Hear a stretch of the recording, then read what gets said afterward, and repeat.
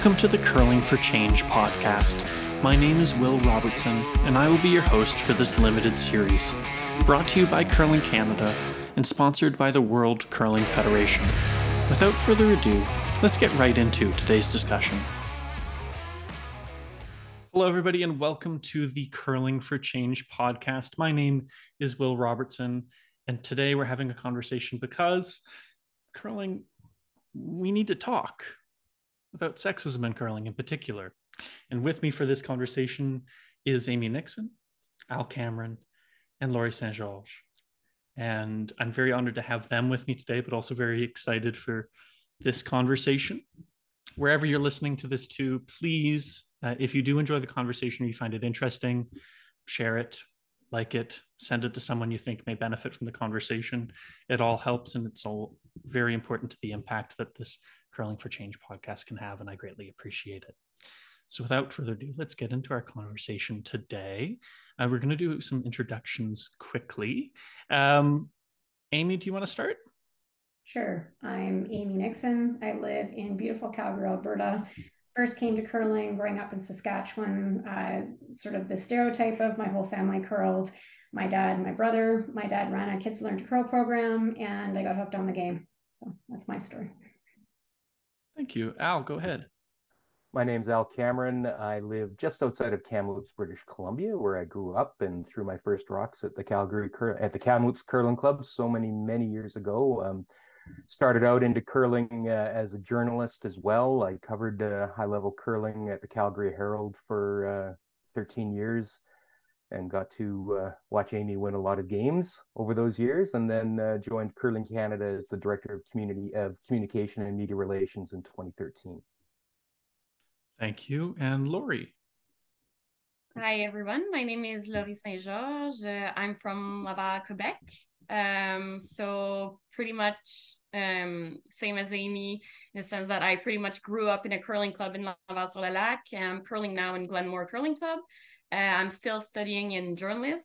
And I've been to 3 Scotties, if I recall. And I play also mixed double, and mixed we're going to represent Canada in the World Mixed Championship in next October. So that's pretty exciting. Yeah, very exciting indeed. And thank you all again for joining me. I'm going to start with Al. How did you originally come to the sport of curling? Well, basically the Kamloops Curling Club was my babysitter. Both of my parents curled there, and it's kind of one of those things. They take you to the curling rink and they drop you off there and leave you to your own devices while they went out on the ice. So gained a passion for the sport there, played at a club level all my life. And then, as noted, I was a sports writer for 26 years and covered a lot of curling, mainly when I was at the Calgary Herald for 12 years, and got the opportunity to cover a lot of Briers, a lot of Scotties, some World Championships, the 2010 Olympics. And through that association with the sport, as well as its movers and shakers, I was able to cross to the so-called dark side of media relations, and really just so appreciative of the opportunity to work full-time in the sport of curling and work with our athletes, work with our clubs, work with our member associations, trying to move the sport forward in so many ways. And we're baby steps here and there, some big steps here and there, but always trying. Fantastic. Thank you, Al. Laurie, how did you find the sport of curling? Well, as I said, I pretty much grew up in a curling club. So my dad was playing with my mom in the league, and then they moved in Laval. And, everyone in Laval-sur-le-Lac pretty much changed my diapers. I was helping at the bar. I was not drinking, guys, but I was helping at the bar, doing dishes and whatnot. And yeah, honestly, my first competition was Jeux du Québec. And we finished last that year, but I loved it so much that I wanted to keep going. And my goal was actually to one day win Jeux du Québec, and that was my biggest dream. And after a couple of years, I did it. And then I started competition more seriously and whatnot. Well, keep having fun, but that's pretty much it. And Laval sur le Lac, it's pretty much like a family to me. So that's how I started. Yeah, thank you, Lori. Amy, how did you originally come to curling? Well, I grew up in Regina and I slept with two chairs put together in the upstairs curling rink while my dad was curling. Remember learning how to read the scoreboard because I knew halfway through the game I'd get a chocolate bar. I played Ms. Pac-Man, like that kind of stuff. So I grew up in the game, and then when I was about 14, decided I wanted to focus on it. I was a dancer, actually. So I quit dancing and decided I was going to try curling because they're exactly the same. And then from there, I had the good fortune to play with a team that represented Saskatchewan at the Canada Winter Games. So most people wouldn't know that my first provincial jacket is green and gold.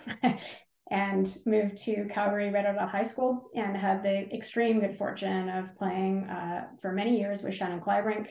So my first Canadian championship as an adult was the 2003 Canadian Mixed, where many people say Shannon was the first female skip. I was the first female second. And people forget that. So I learned how to peel, and I took great pride in some of the skills I learned playing second and mixed.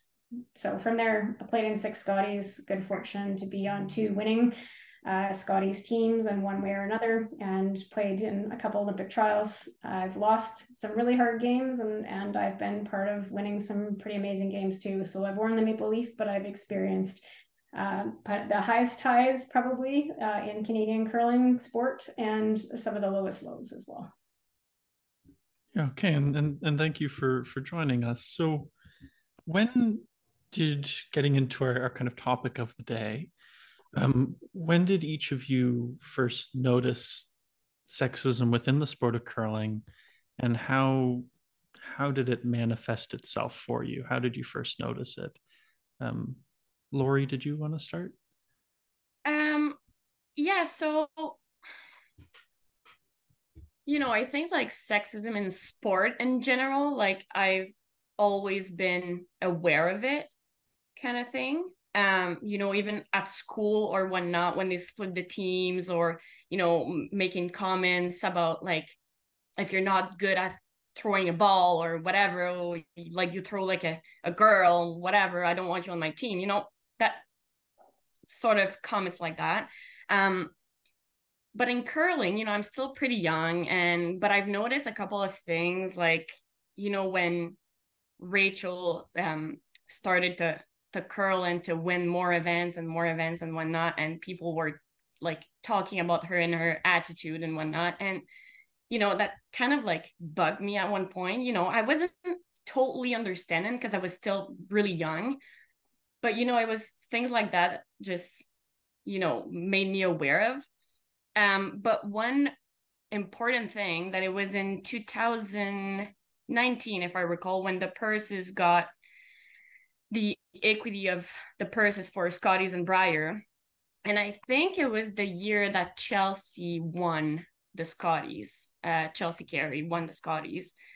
And that year they came out with equity in the purses. And to me, it was like, oh wow, it wasn't. And I didn't know. It wasn't. And it was a big gap. Like I think I read like the article, it was kind of like $40,000 gap or something like that. And I was like, wow, this is a lot. And it's probably the first time that I really realized that, oh my God, like there's a really big gap between, there's something wrong there. And what can I do to help that situation?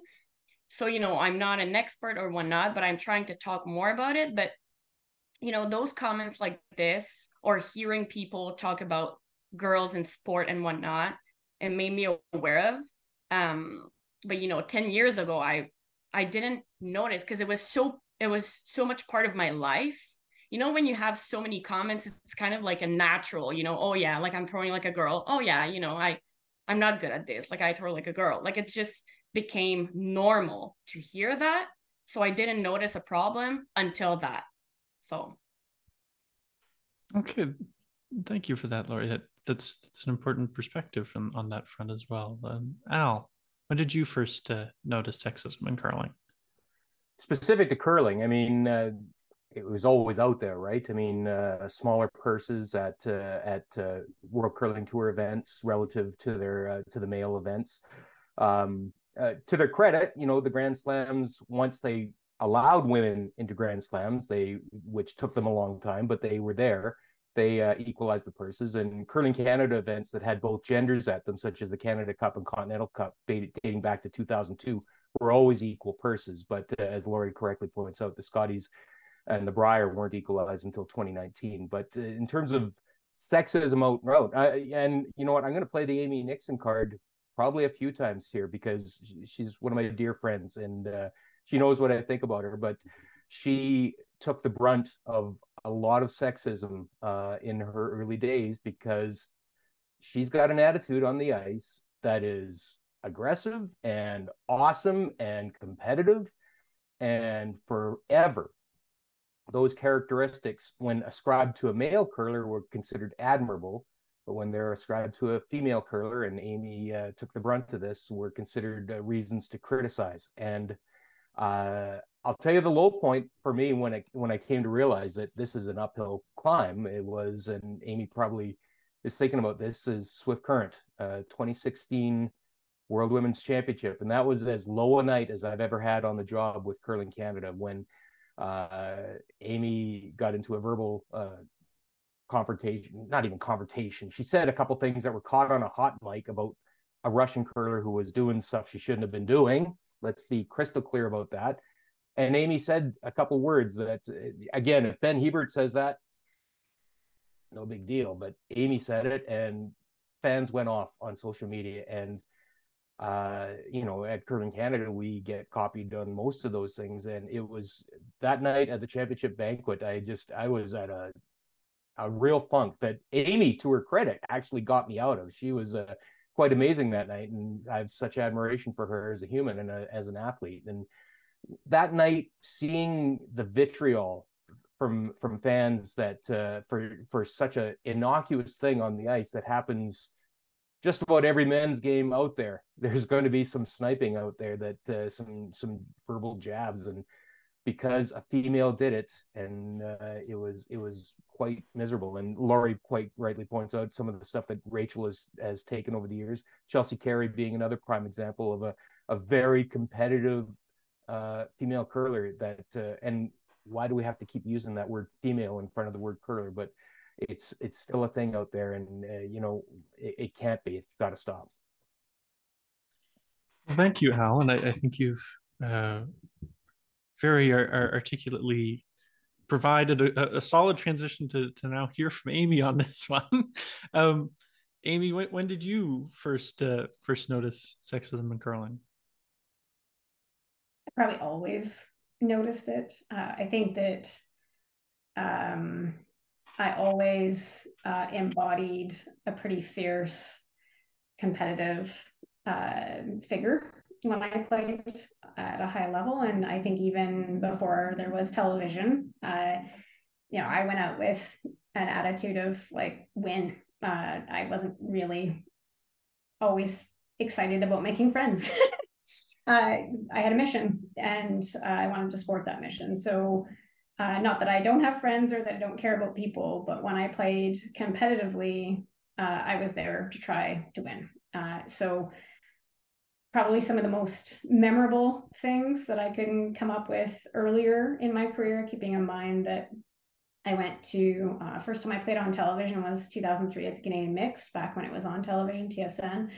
And it was, you know, kind of more on the entertaining side of things, the amount of whining that happened because, you know, Shannon was skipping and we had two male sweepers and it was unfair. So, you know, that kind of more on the entertaining. Often it's not. The reality is that it's often not fun. And I think I was very fortunate that I played a good half probably of my competitive career away from the evils of social media, and really got to experience that in the second half probably of my competitive career. And so I can kind of bridge both sides of that. I think too that when I think back to my first Scotties in 2004 in Red Deer, there was something at the time, and let me be clear, I am in my 5th year on the Curling Canada board. I don't wish to trash Curling Canada in any way, shape, or form. I think they've done some really wonderful things.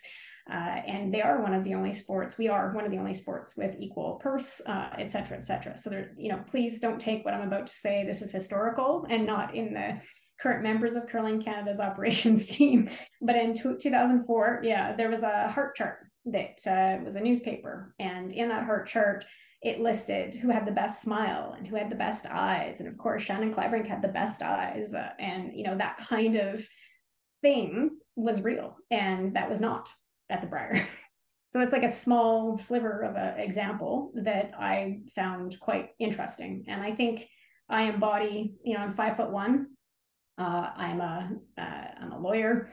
I am, I think, pretty intelligent. And I think that there's a lot of that kind of presence that is particularly jarring for some people, that if I'm Ben Hebert and I say and do the exact same things, I won't experience at all the kind of vitriol that was aimed at me or my teammates. Like, I want to be clear that I think in some ways I was probably more sheltered as a third than had I been a skip. That Heather Nedwin, being a 5th player for her and watching that in 2012 was something, trying to protect her from it where I could as a 5th player. That was an experience too. I agree with Laurie's comments about Rachel. Certainly Chelsea. I played with Chelsea. I think she gets lots of things coming her way that are just inappropriate and not warranted. I could add more. Like, I think what's really amazing when you look at someone like Caitlin Laws, who by all accounts is a pretty nice person, a fairly easy person to watch to curl in my experience. And she herself has faced some vitriol that I betcha a lot of money somebody like Brennan Bottcher wouldn't. So that's the kind of thing, and social media has not helped that. There's one of my favorite things about retiring from curling is escape from social media trolls. Yeah, and I think as we go through our conversation, that difference between social media as it came through and has become ever more present in our lives versus prior to that kind of has a significant effect on sexism, both in sport and outside of it, but also how much it's prevalent in our lives, particularly as professional athletes and semi-professional athletes in the case, are on social media and are subjected to this on a 24/7 basis, as opposed to just. Although, Will, I want to jump on to something that actually Laurie said when we were just all introducing ourselves to each other before we came onto the recording, which is, I am so privileged and my experience in the sport has been incredible. I'm so grateful for so many of the opportunities that I've had, but also I am somebody who walks through the world. I'm white. I have a male partner. I am many things without disability that make it really much probably easier to face some of the challenges than many folks. Like, there's definitely a thing where those who come from more and more of those equity deserving groups will be more likely to face discrimination, more likely to face violence, whether that's verbal or otherwise. And so I just want to acknowledge that I'm not here whining about my experience, because I've had incredible opportunity in the sport. I'm just only sharing some of the journey. No, absolutely. And thank you, Amy. I think that's a really important point to make, is the faces you see are all white. The faces you see are all cisgender and, from various socioeconomic classes, right? And so there's those biases we have to lay on the table. And is also part of the point, right, of the Curling for Change podcast, is to try and show these messages, but also why it's important to hear from other voices outside of that, from those equity deserving groups, as you said, Amy. And so I greatly appreciate that.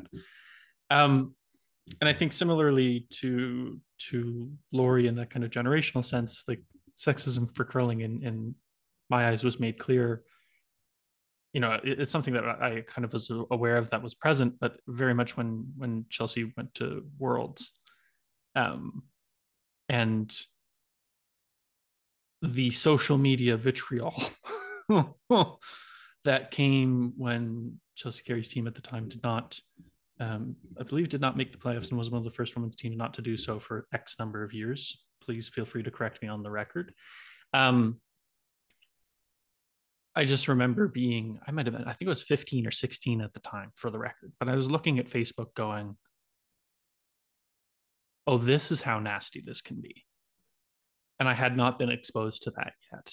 And so, again, that point of social media really kind of shining a light on how prevalent that is, but also opening the eyes for a lot of young people as well, who, Amy, as you pointed to, this was still very much around and very much prevalent in very significant forms for a very long time. But as a young person who only came to the sport, midway, came to the sport when I was 11, 12, I never really saw it until I was 16.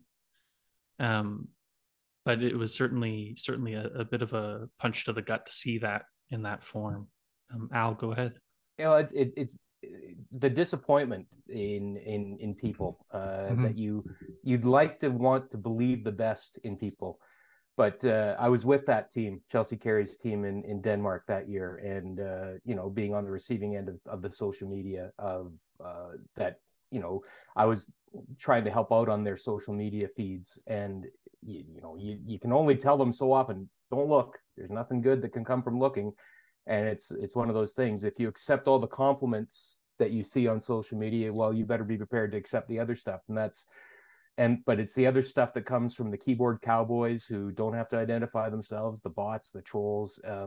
The other incident that stands out to me is for a low point would be the 2018 Olympics, Rachel Homan, when the burned rock against Denmark. And I will go to my grave saying that that was Rachel did everything correctly in that scenario, but people just took that as an opportunity. And to refresh everybody's memory, it was a burnt rock by Denmark. The burn took place after it had crossed the hog line, and by the very flawed rules of curling, it's up to the non-opposing team to make the judgment, and that just puts the non-offending team, to make the judgment on what happens to the rock, and that just puts a team in a terrible position, and that's where officials need to come out. But anyways, Rachel kicked the rock off. The Danes pouted very visibly for the camera, and Rachel just got destroyed on social media by many of her peers too, which so disappointed me. And again, it's one of those things. Would that have happened if that were a male team doing it? I have my doubts, sincere doubts. And I do just want to pick up on a point that Al, you've just made there, that all of us have touched on it, is that, we're very lucky to be in a sport of curling where the kind of welcoming, inclusive nature of it generally is very significant in comparison to other sports in particular. This podcast exists because that's not perfect by any stretch of the imagination, and we need to address that.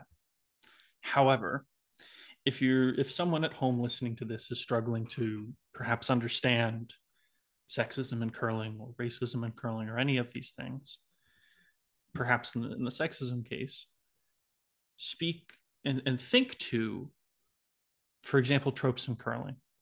Or if a man does one thing and a woman does the same thing, how do we view those two things beside each other?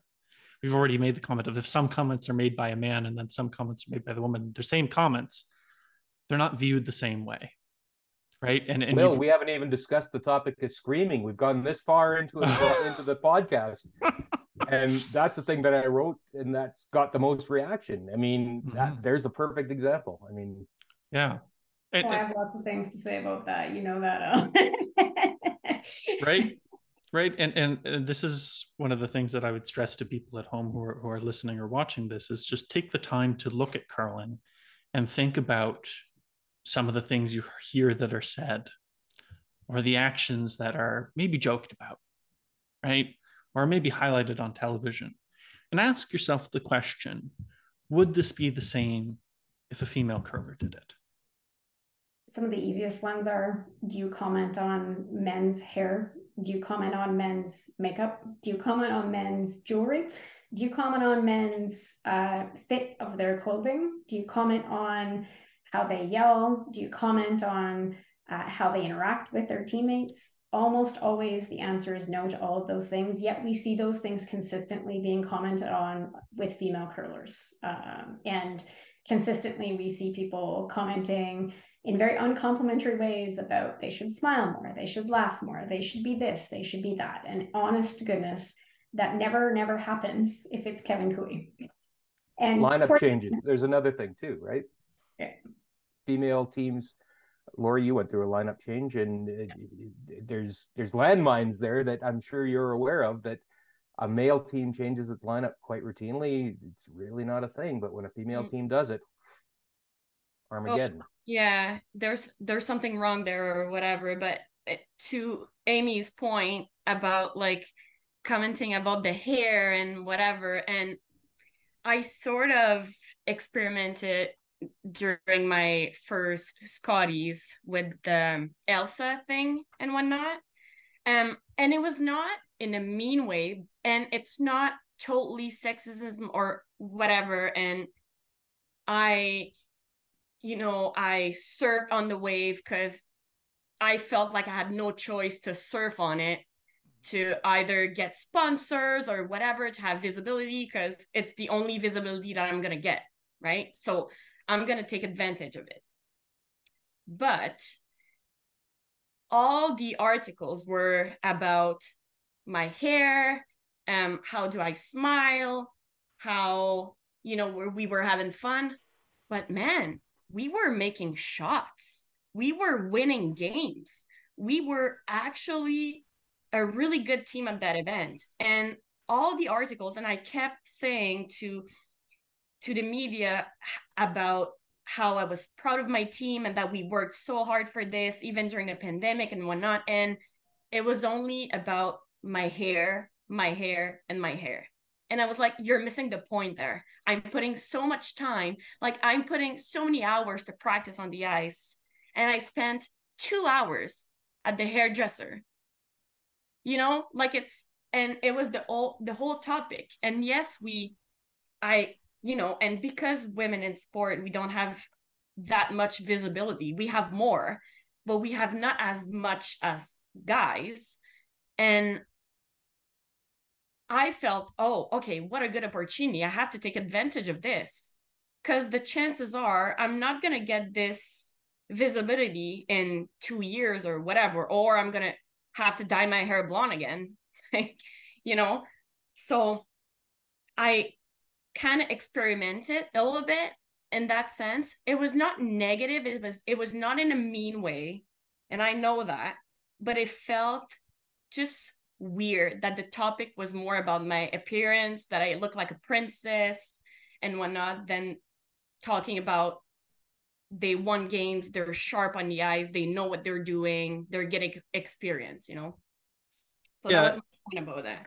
Yeah, and thank you for speaking to that, Lori, because I wanted to ask about that as we were kind of going through, because I was like, I remember, I've known Lori since we were rather young, and I was proud, to say the least, to see you and your team get to the Scotties firstly, and then it was just Elsa.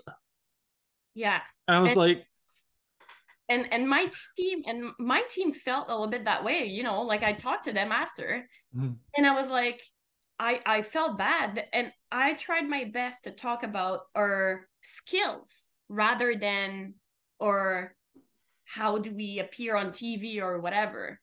I was really trying to put them in front, but it was always about me and my hair, and I was like, it's not the point. Like, we're still athletes. I'm not a princess. Yeah, it's like, Kirk Myers may look like Prince Charming, but we don't call him that. Yeah, exactly. Right.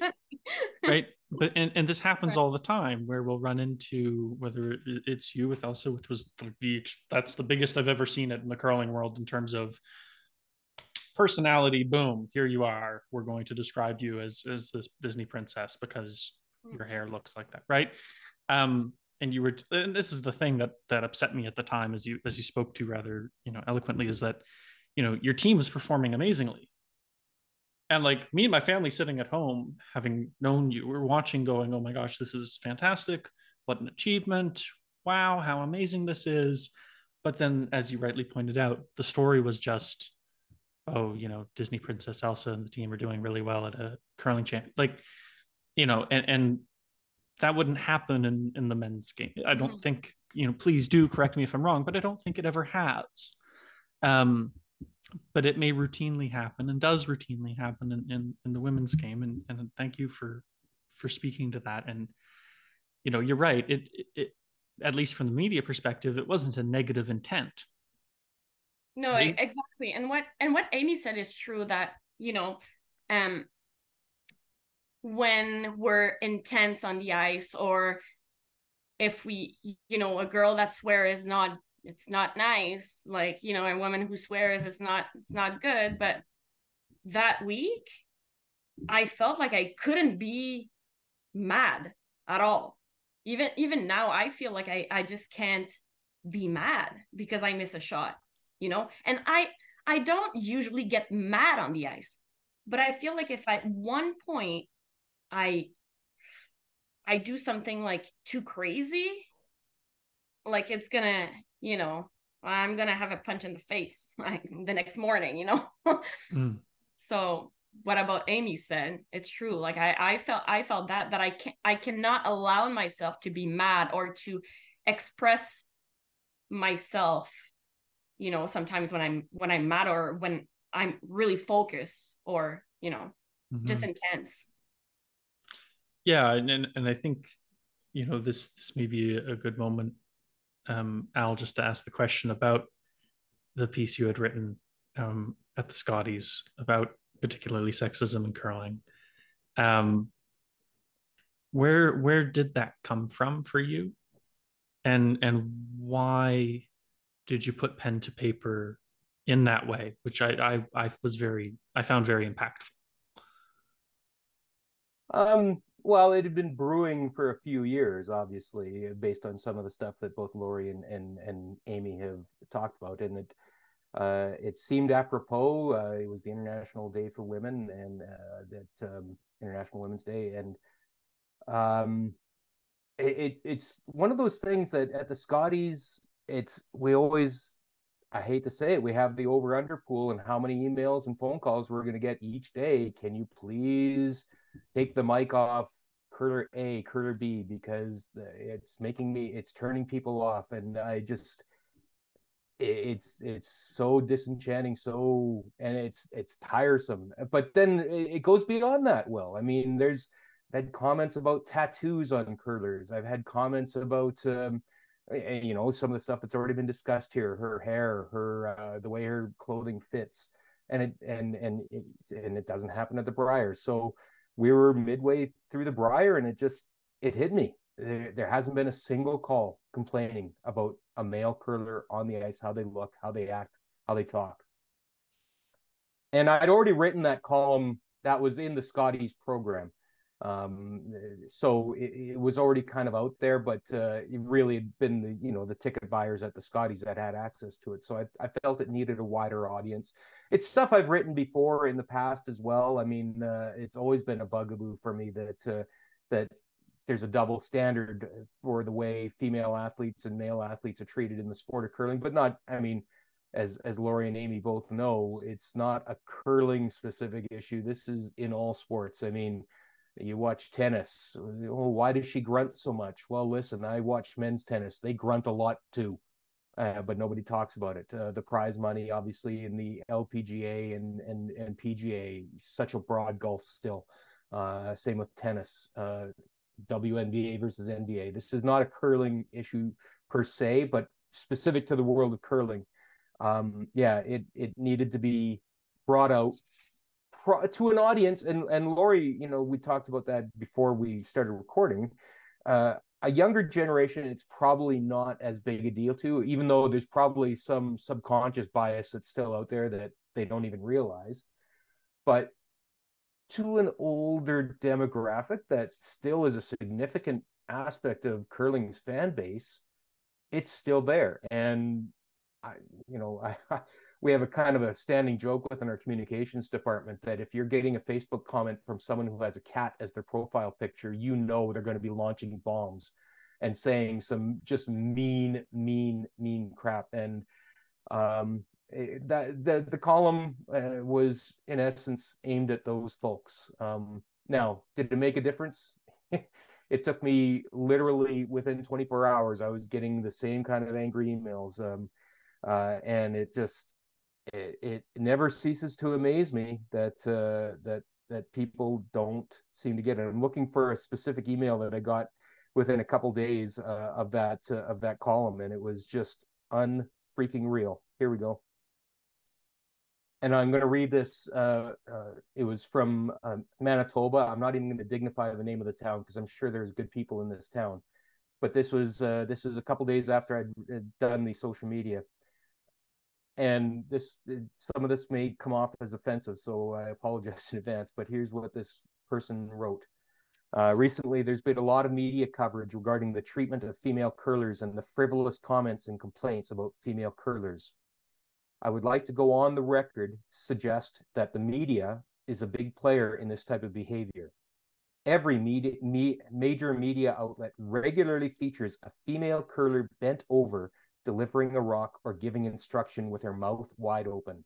These are very provocative images that are often featured in advertisements in the pornography realm.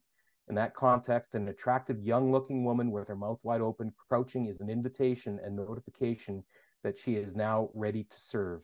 This is disgusting and should not be tolerated. Why the open mouth? Totally unnecessary. My jaw dropped when I got that email, and I just, as much as we're making progress in some ways, there's a huge contingent of people who think like that person, and like I said, it's disenchanting a lot of days when you receive stuff like that. Yeah, firstly, thank you for reading that, because I think it's important for people to hear it, because it's those kinds of comments that are more prevalent than we would like to recognize that are often ignored or never heard, that have to be addressed, amongst other things, right? And so, as I sit and digest that for a moment, holy crap, first of all. Yeah. Second of all, I just want to get the reaction from Amy and Lori to those comments, because again, I think this is also an important point, is to me, it's shocking to hear that. Is it shocking to you to hear it though, Amy? No. More than once, somebody on social media has said they want to shove a broom down my throat. I experienced in the Olympic trials in 2009 in Edmonton, pretty well known, I will not say the name, sports reporter who wrote an article about women only, their yells, and ranked them on urgency, annoyance, 1 to 10, ranked me 11, 11, 11, 11. I had the good fortune of poor Al experienced this, but I then met that person in an elevator at the Scotties in 2011, and Al happened to be a witness in the elevator. And I said, "Oh, I've been waiting to meet you in person." That was the most sexist, unreasonable thing that I've been subjected to in the sport. Thank you. They are still a well-known sports reporter in Canada. So I think, no, I'm not surprised at all. Because although that particular egregious language has never been aimed at me that I'm aware of, I would not be surprised if it was. Yeah, and Lori, did you want to just react to that as well? Yeah, I mean, I'm not surprised too. I'm more not emotional but sad about it. It makes me nauseous.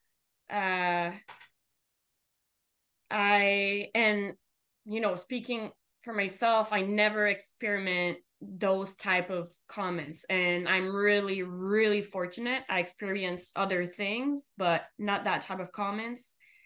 And I cannot believe that it's still a thing, and that it's part of like a culture.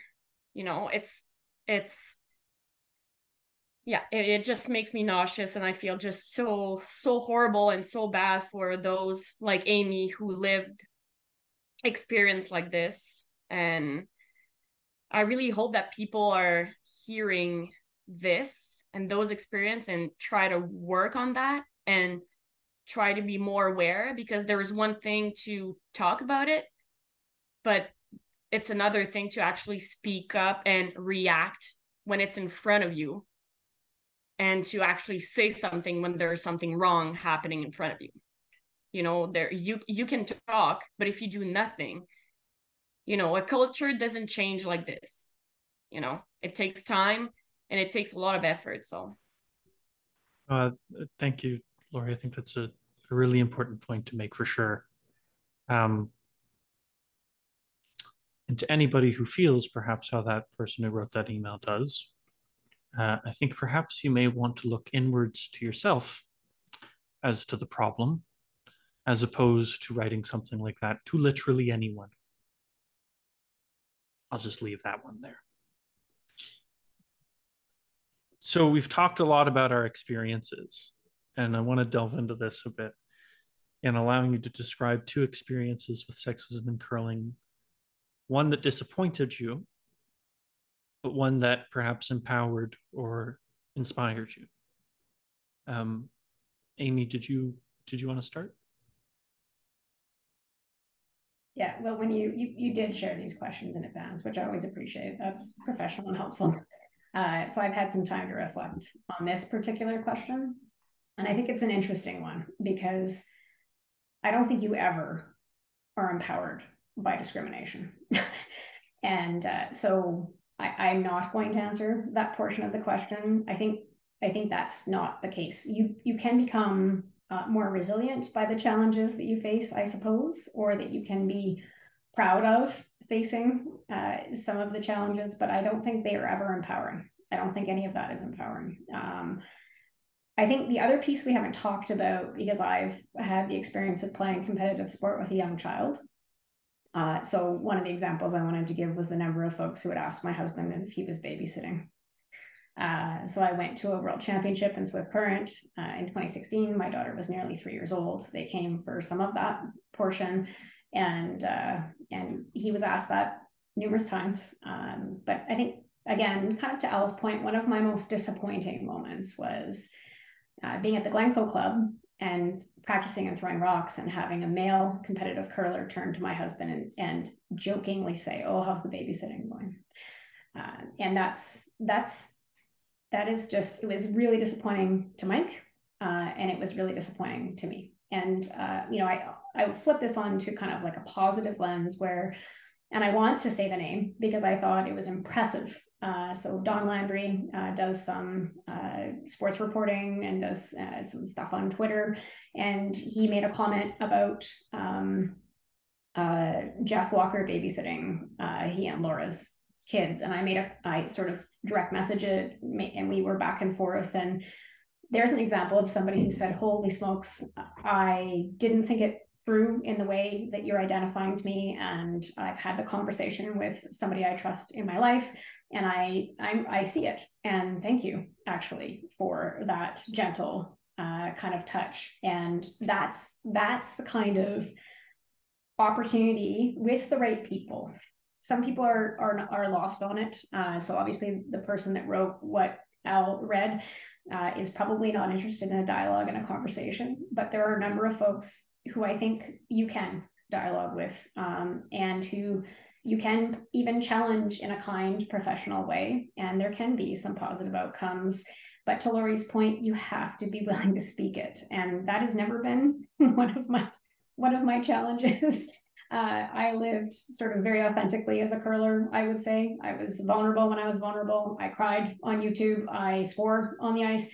I was just exactly who you would see if you had a beer with me. And so it was, I was very fortunate, I think, that I was in a space where I could just be who I was. But I also, as a result, I think had sometimes some laser beams aimed my way because of it. Yeah, for sure. I mean, and thank you for those points. I would say for clarity that the second part of the question is kind of worded to get to the positive you spoke to, but it is very true. It is not exactly empowering to experience, right, that prejudicial treatment or sexist treatment in that way at all. And thank you for articulating that. That's really important. Lori, go ahead. Yeah, thanks, Amy, for saying this, because It's also my thought about it.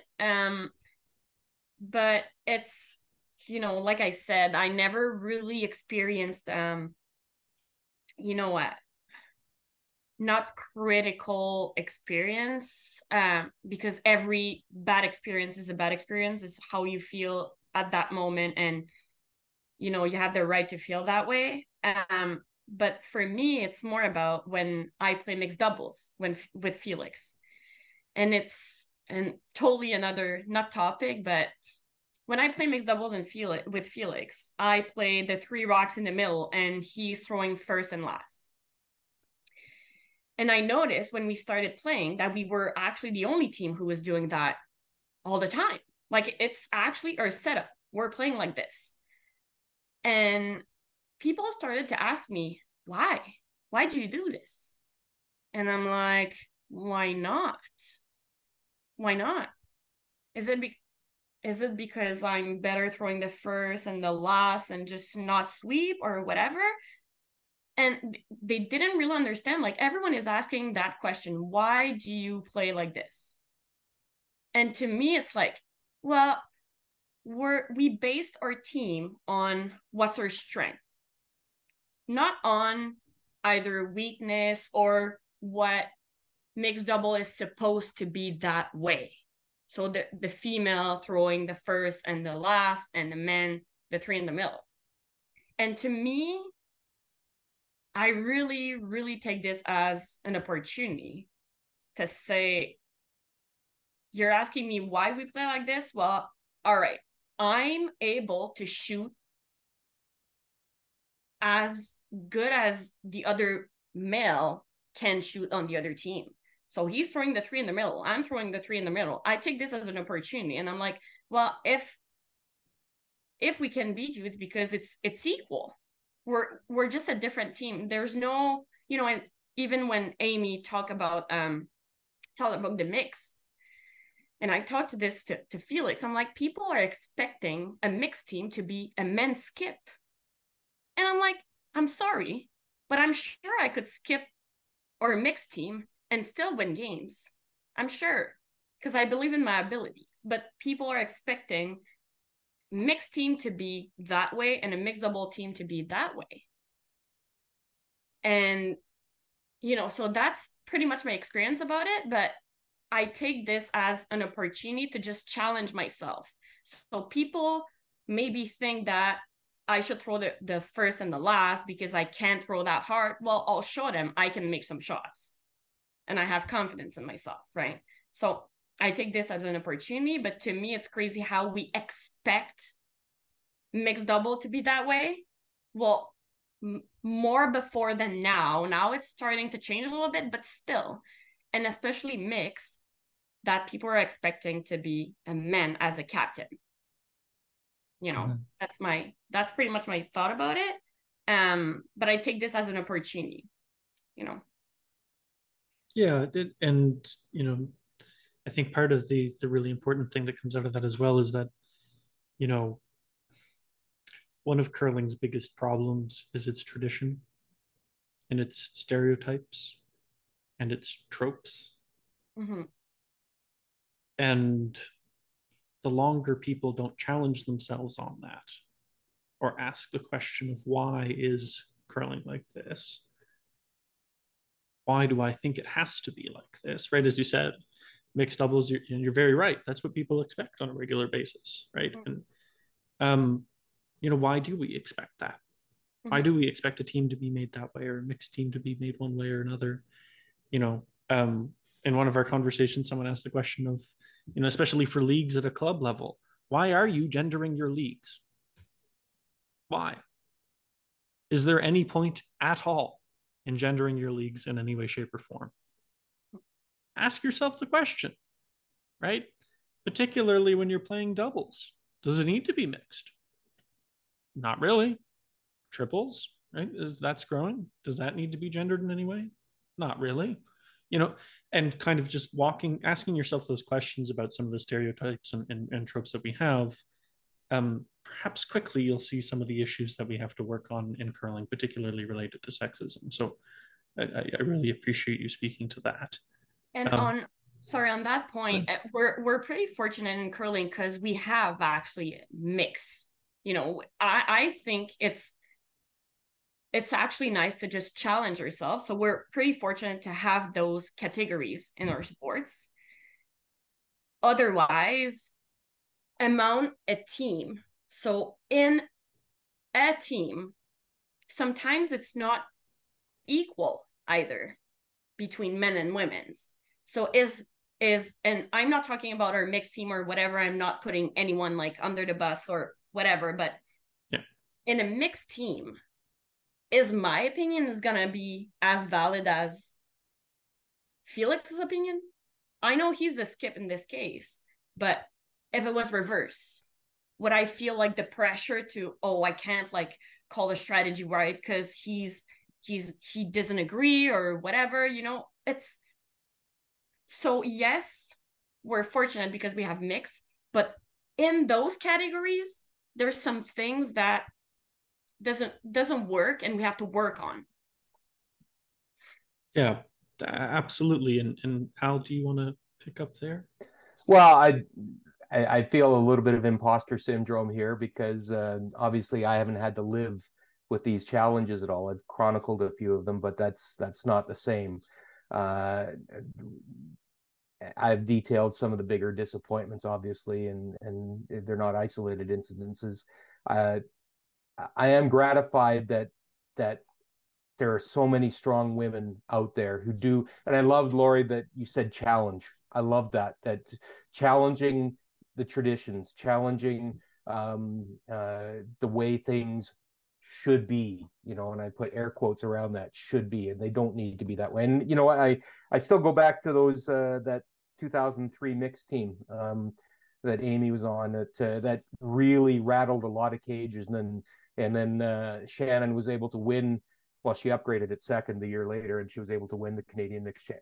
Amy, I kid because I love, but Shannon did win the Canadian Mixed Curling Championship in 2004 in Timmins, and the first and only female skip to win a Canadian Mixed Championship, and that challenged a lot of people to rethink. Now, as Lori quite rightly points out, there's work to be done, and and yeah, we need to challenge people's attitudes. We need to challenge the way people think, and keep challenging and keep telling people that they need to think about things differently. Will, I loved what you said about leagues. Why do we put these traditional categories on them? Open leagues, what's the big deal? I mean, there just isn't a big deal. And I was fortunate enough to play at the Calgary Curling Club, open league for a lot of years, where there was 4 female players, there was 3-1, 2-2, 3-1, and a couple wheelchair teams in there as well. And it was one of the most positive curling experiences I've ever had. And I think you're absolutely right that people need to challenge the way they think about curling in the traditional sense. Yeah, and I think the only thing I would add there, and we spoke about this at length in our Curling with Pride episode, was that, not only do we need to challenge those traditional norms of curling from that gendered lens, but also if you have gendered leagues within your clubs or gendered competitions, you're also excluding folks who do not identify within that binary system. You may be excluding trans folks. You may be excluding non-binary folks. You may be excluding segments of the population that do not adhere to that traditional norm. And that may also be something that people need to challenge themselves about, to think about that. Amy, did you have something you wanted to add there? I was going to say something sort of controversial, probably. Sure. which is just anecdotally, personal experience. Playing at the Calgary Curling Club in a league, which pains me. I go to have drinks, so the on ice thing is difficult for me, just because I'm not good anymore, and that irritates me, and that's just a personal problem. It's not them; they're great, my team, but it's interesting playing in an open league and looking at the playoffs and standing on a sheet of ice and looking around going, there are 8 sheets of ice. There is 3 women on our team out of 4.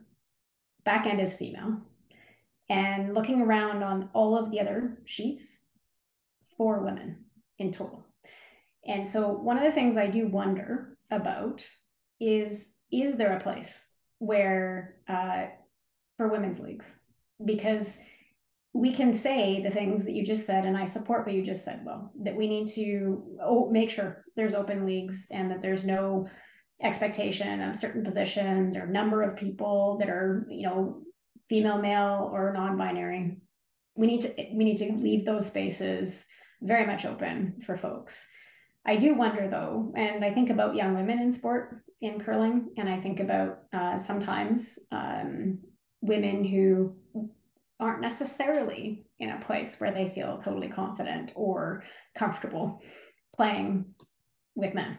And so I just want to be mindful about when I look around, and I'm literally one of 2 female skips on 8 sheets of ice, 16 teams. There's something going on there that is not as simple for me as, well, it just doesn't matter. Well, it still matters. It's still mattering. And I can't quite figure it out. And I'm not sort of saying there's any particular one reason for it, but I worry that we actually close the space potentially to female curlers in a league environment if we're not mindful. That's all.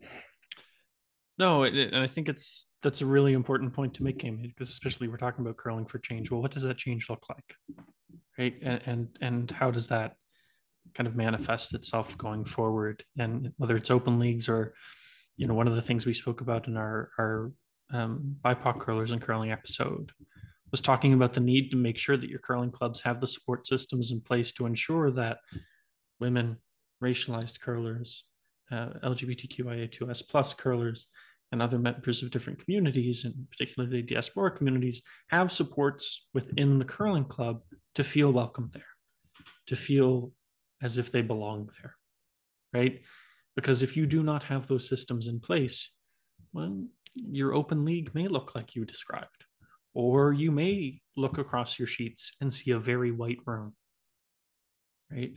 And having those questions or their conversations, because exactly as you said, it's difficult to point and ask and ascertain what's happening there, what the dynamic is, what might be preventing people from, entering that space.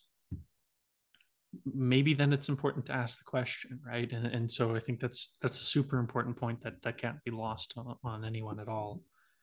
So thank you for articulating that. That's very important.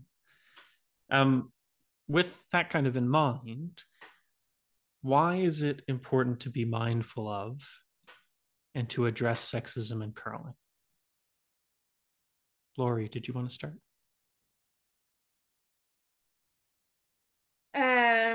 I mean, not only in curling, I know we're talking about curling, but just in general, right? I think it's important to educate people on it. I'm still learning. Every woman is probably still learning about it, right? And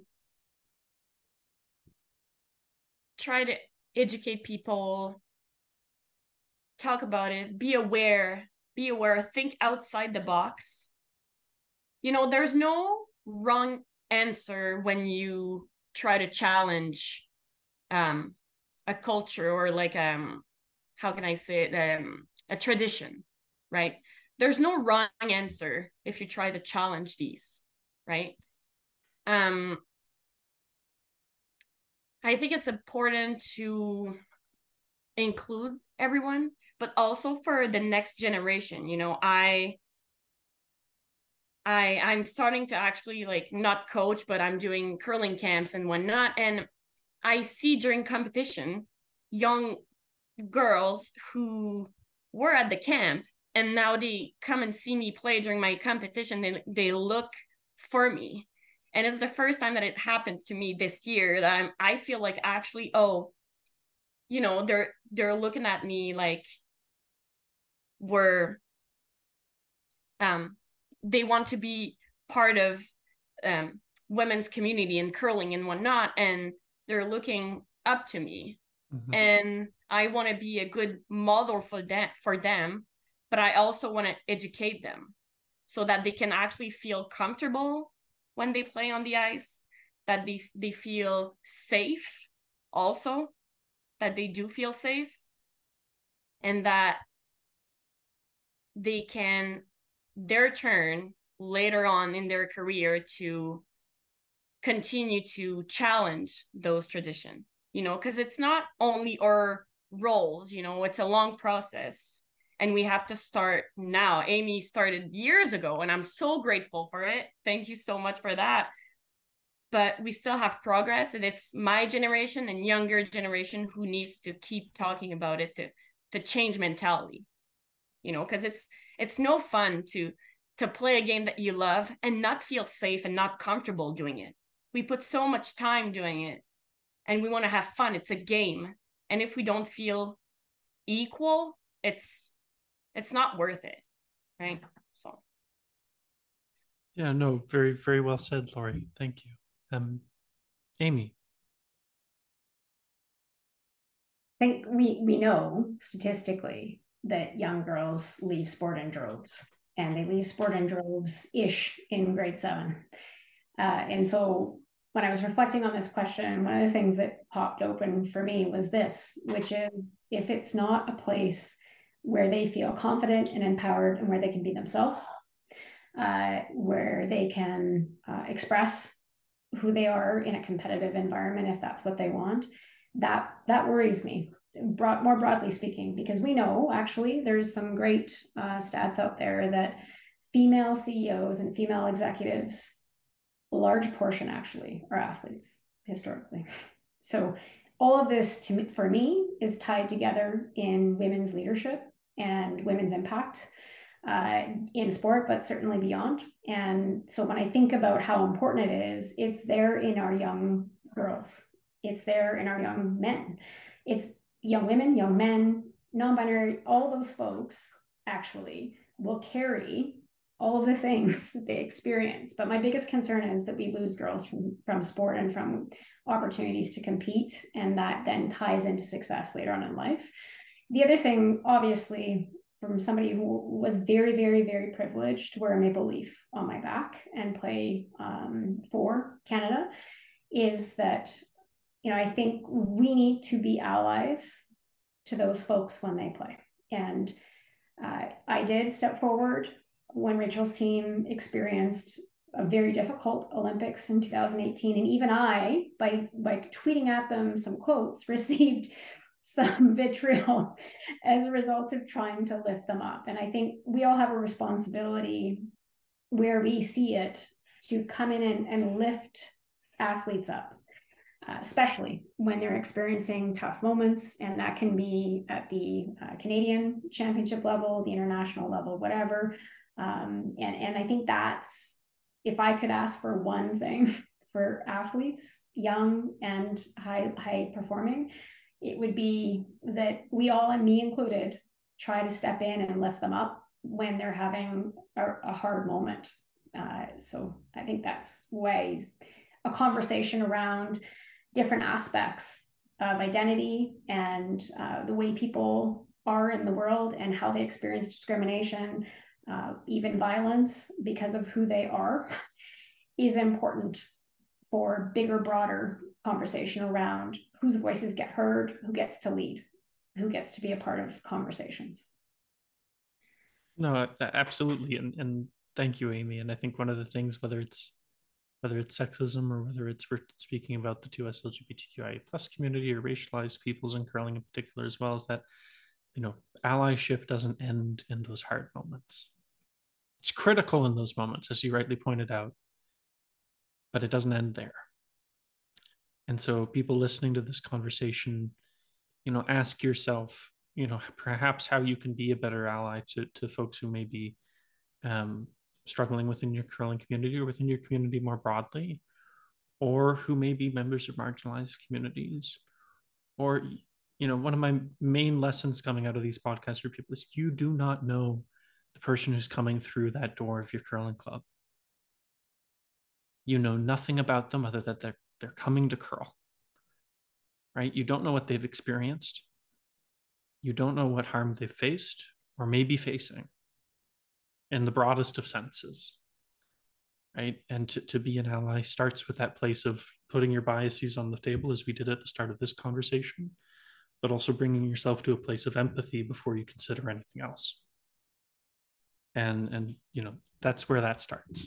but of course, conversations like these lead to a more comprehensive understanding of what that looks like. And, thank you for highlighting that. Al, why is it important? Well, initially I was going to talk about Amy's own daughter, Callie, there, who we've seen poking in and out, and obviously it's important for girls like her down the road. But I'm also starting to think of people who've come before Amy and Laurie and their peers. I'm thinking to Colleen Jones, Sandra Schmerler, Vera Pezzer, Connie Laliberty, Linda Moore, Lindsay Sparks, all these amazing curlers, Mabel DeWare, that from your part of the world, Will, that went out there and played their hearts out, played with passion, and didn't get anywhere near the recognition that they needed to. And again, this goes beyond curling. Marie-Claude Esselin, we member of the Canadian Skiing Hall of Fame. Perhaps I don't know if we should say perhaps your future mother-in-law. I don't know. Maybe too soon. But that Felix's mom, yeah, Felix's mom, one of the greatest skiers who's ever lived, but not talked about in the same breath as a Ken Reed, a Steve Podborski. These trailblazing women that need to be honored for what they did back in the day. We need to recall and take steps to make sure they're honored and recognized for the sacrifices that they made. And Amy talked about wearing the maple leaf, and you're going to get that chance very soon, obviously, over in Scotland. And I consider that one of the most noble things that one can do in sports, is to wear a maple leaf on your back. I've struggled to think of anything more noble, actually, in our sport. And those people that do that, they need to be recognized and honored, and think about what you say about them, because they are doing something that the reward really, honestly, doesn't come close to the sacrifices they made to get there. And I just hope that Laurie, I'm going to be cheering for you hard, and I just want everybody to think about that when they go onto social media. Think about what you're saying. Think about what you're saying about our athletes. Think about what you're saying. If you're not going to say it to their face, don't say it on social media. That's always my piece of advice. No, and I think that's critical. That piece of recognition that you mentioned, Al, is that recognition we often kind of glimpse at as like, oh, they won something or they did something cool and we've honored them enough with that. No, how many things in society are recognized or named for men, and how many are named or recognized for women? Ask yourself that question. Right? As you mentioned, Al, Mabel DeWare in the province of New Brunswick, has she been recognized sufficiently outside of curling for her contributions to society? No. So there's these conversations that kind of are important to mention in terms of recognition of people's impact in sport, but also how we recognize women in our society, in our sport versus men. So the very last thing I want to ask is how the curling community can act to eliminate sexism in sport. Where do we go from here, essentially, is the question. Al, did you want to start there? Well, specific to fans, I kind of said one of my pet things is, if you're not going to say it to a person's face, don't say it on social media. And ask yourself those questions that we talked about at the very beginning of the pod here. Would I say that about a man?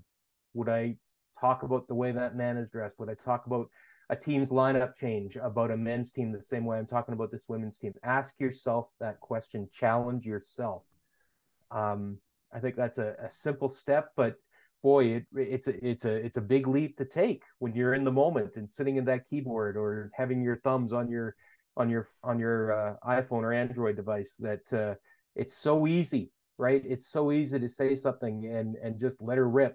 And we gotta develop a filter, an internal filter, and think about things that we say before we say them.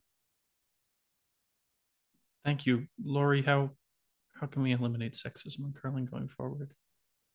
I totally agree with Al. I don't And I really do hope so, Will, that it will one day there is not going to be sexism, but I don't think, honestly, I don't think it's going to happen. I think there are always going to be not only men, even women sometimes that's going to make comments or whatever, inappropriate comments, or, that they don't think before saying things. But as Al said, just you don't really know the person who you're talking to, right? So you don't know their background and whatnot. You don't know what they've been through before. So just be kind. Be kind to others. Be kind to yourself too.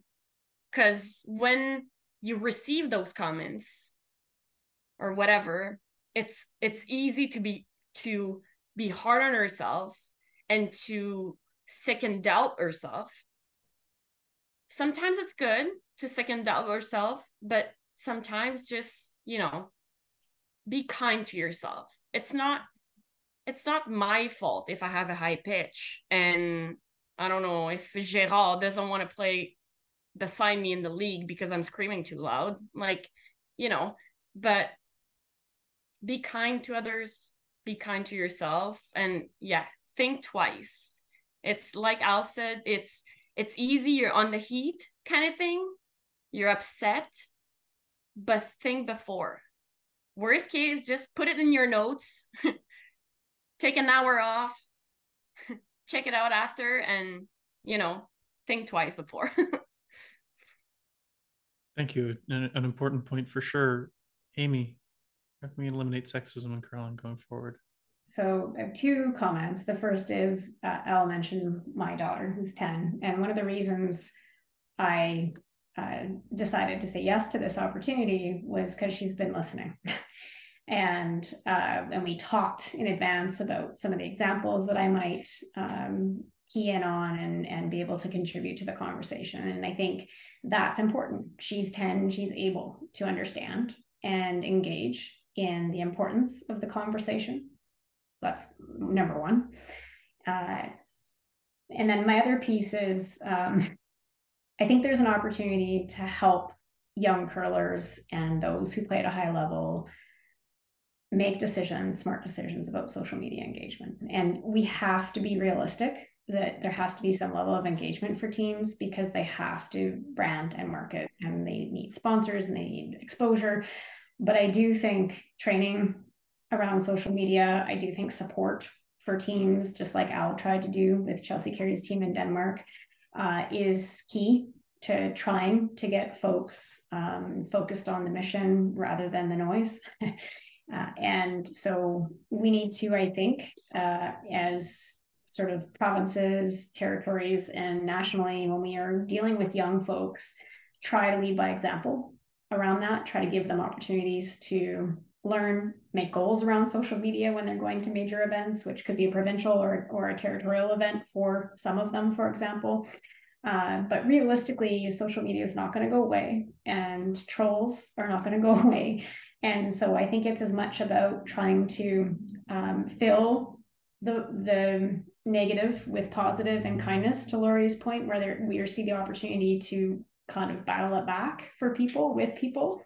And then I think the other piece is to understand that it's unfortunately a real part of the game for people who play at a high level, and then help them develop strategies on how to filter it. Because I saw somebody I was playing with at a world championship be super impacted by it. And I tried to block people all over Twitter, for example. I was not as impacted because I had come to expect it. And I think also I sort of don't need everyone to love me. And I wasn't invested in my brand, actually, compared to where I think you have to be today. I am a dinosaur now, a little bit. Not that I'm old, but I'm certainly not 25, right? And so I think being realistic about, it's easy to say, don't be on social media. That's not realistic. So giving people tools and support is more realistic. No, absolutely. And being there to support our athletes and our young people in particular, and our performing athletes, but also, as we all mentioned in different ways, supports for folks coming into curling who may not be as welcome or may not be as historically welcomed in our curling communities is something that's super important going forward. And I think, Laurie's point to the question is that sexism may never be eliminated for curling, but we can all do one heck of a job and an effort in our own lives in our own ways to try and be kind to one another. As you mentioned, Laurie, I think that's a really powerful message coming out of it. But to be empathetic with people and lay your biases on the table, as I mentioned earlier, and as we've all spoken to in separate ways.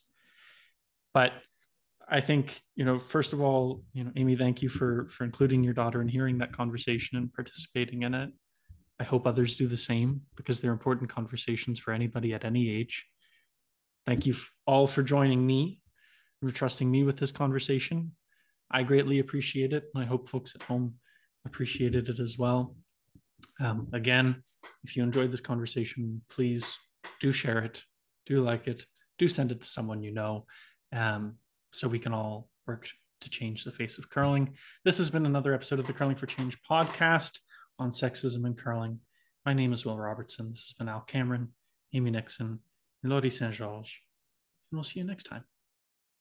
Thank you for watching this episode of the Curling for Change podcast, brought to you by the World Curling Federation and presented by Curling Canada. My name is Will Robertson, and I hope you've enjoyed this episode, and if you have, please do consider giving it a like, a share, or to subscribe on YouTube for future episodes. As always, you can find it in video every Wednesday at 4 p.m. Eastern on Curling Canada Plus and on audio format wherever you find your podcasts, and will always come out for free on YouTube a week later. Take care, and I hope to see you in the next episode.